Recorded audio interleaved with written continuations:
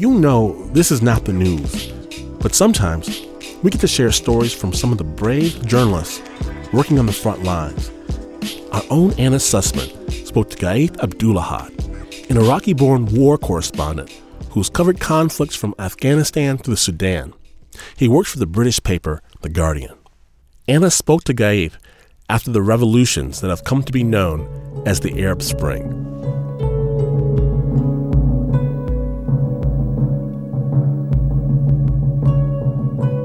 In the spring of 2011, Gaith Abdulahad was in Libya, reporting on the rebels fighting a revolution against dictator Muammar Gaddafi.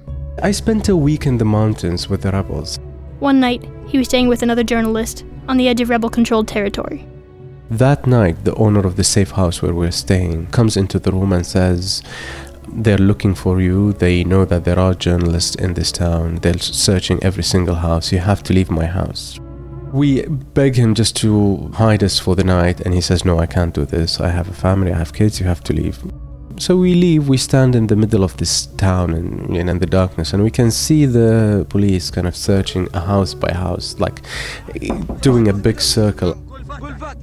There is this moment when you see them moving from one house to the other. You're telling yourself, this is not happening. I'm there illegal, I am there with the rebels, and I'm Iraqi. I don't have this brilliant passport to come get me out. And you realize it's a game over, this is not happening. It did happen. Gaddafi's Secret Service approached Gaith, apprehended him, pushed him into an unmarked truck, and dumped him into a damp prison cell. There was one light bulb. Sometimes they keep it on for 2-3 days, sometimes they switch it off. A mattress on the concrete floor, filthy, in a long corridor. As the days passed in the small cell, Gaith began to realize there was pretty much only one way he would ever get out of this prison. After 2-3 days in the cell, proper fears start getting in and anxiety. No one knows where I am. I saw the only way out is if the rebels manage to take over Tripoli. He's covered a lot of rebel movements, but the Libyan rebels and their fight against Gaddafi seemed somehow more relatable to him. They were regular people, taking up crude arms against a dictator who had been in power for 42 years.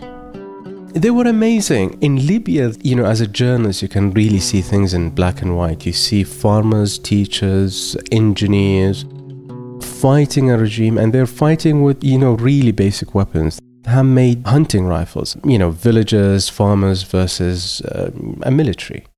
As an Iraqi, he felt a kind of kinship, an understanding of the Libyan situation. In a way, yes, of course. I was welcoming this change. I was on the side of the change as an Arab, as an Iraqi. The guards in the prison were severe. He heard them beating prisoners in cells down the corridor with chains, throwing limp bodies against the walls like bags of rice.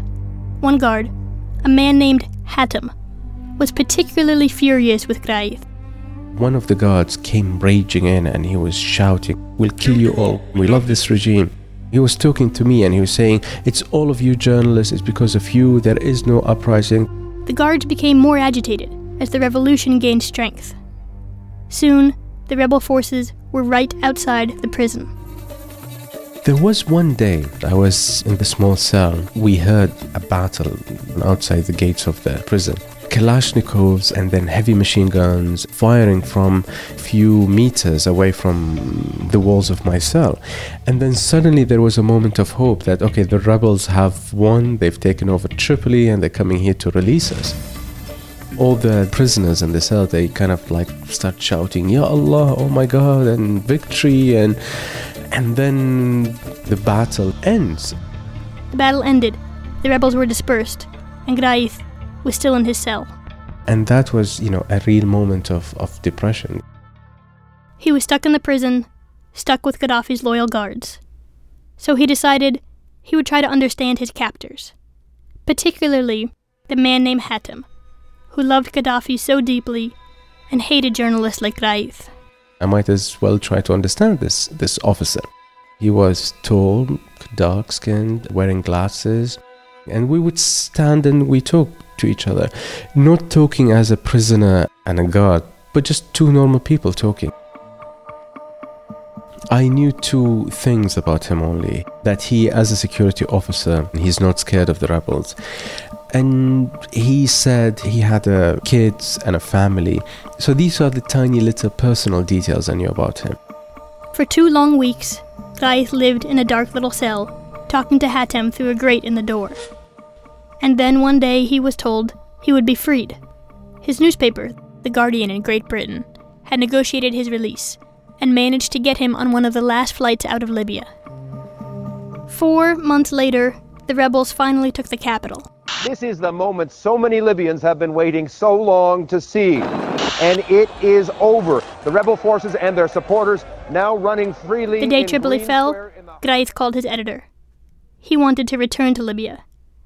There was one man he wanted to find, his former guard, Hatem.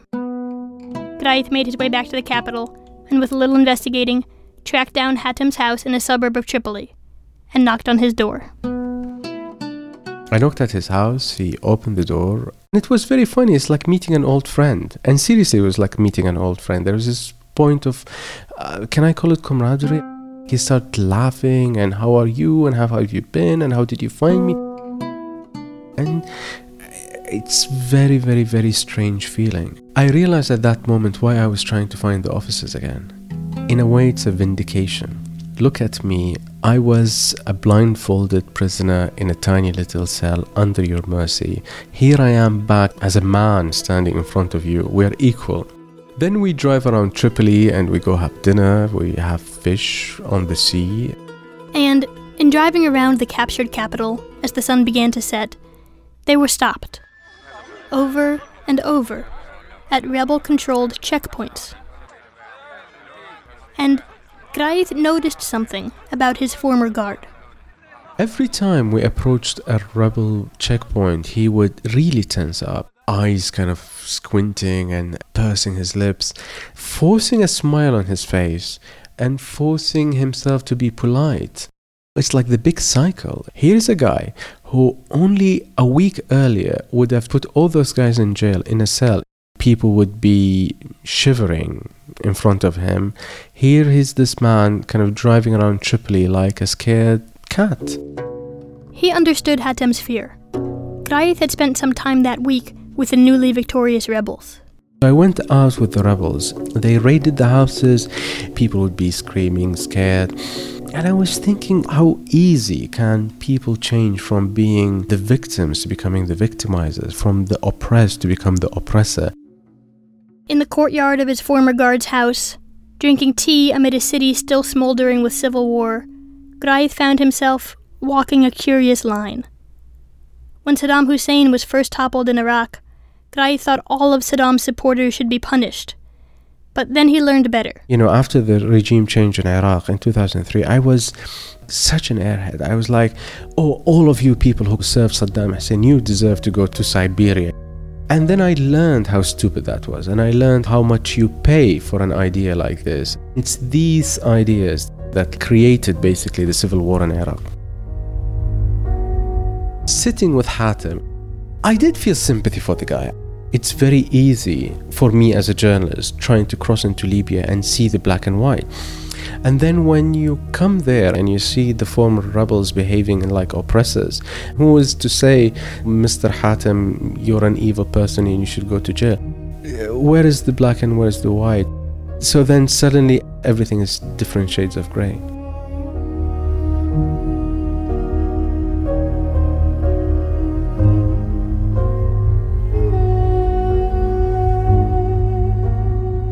Thank you very much, Gaif, for sharing your story with The Snap. Now, listeners should know that Gaif has now been kidnapped in Libya, Afghanistan, and Iraq.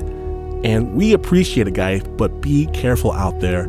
Thank you very much. That story was produced by Anna Sussman, and we're going to have links to Gaif's remarkable reporting on our website, snapjudgment.org. You are listening to Snap Judgment, and to hear more stories, visit snapjudgment.org.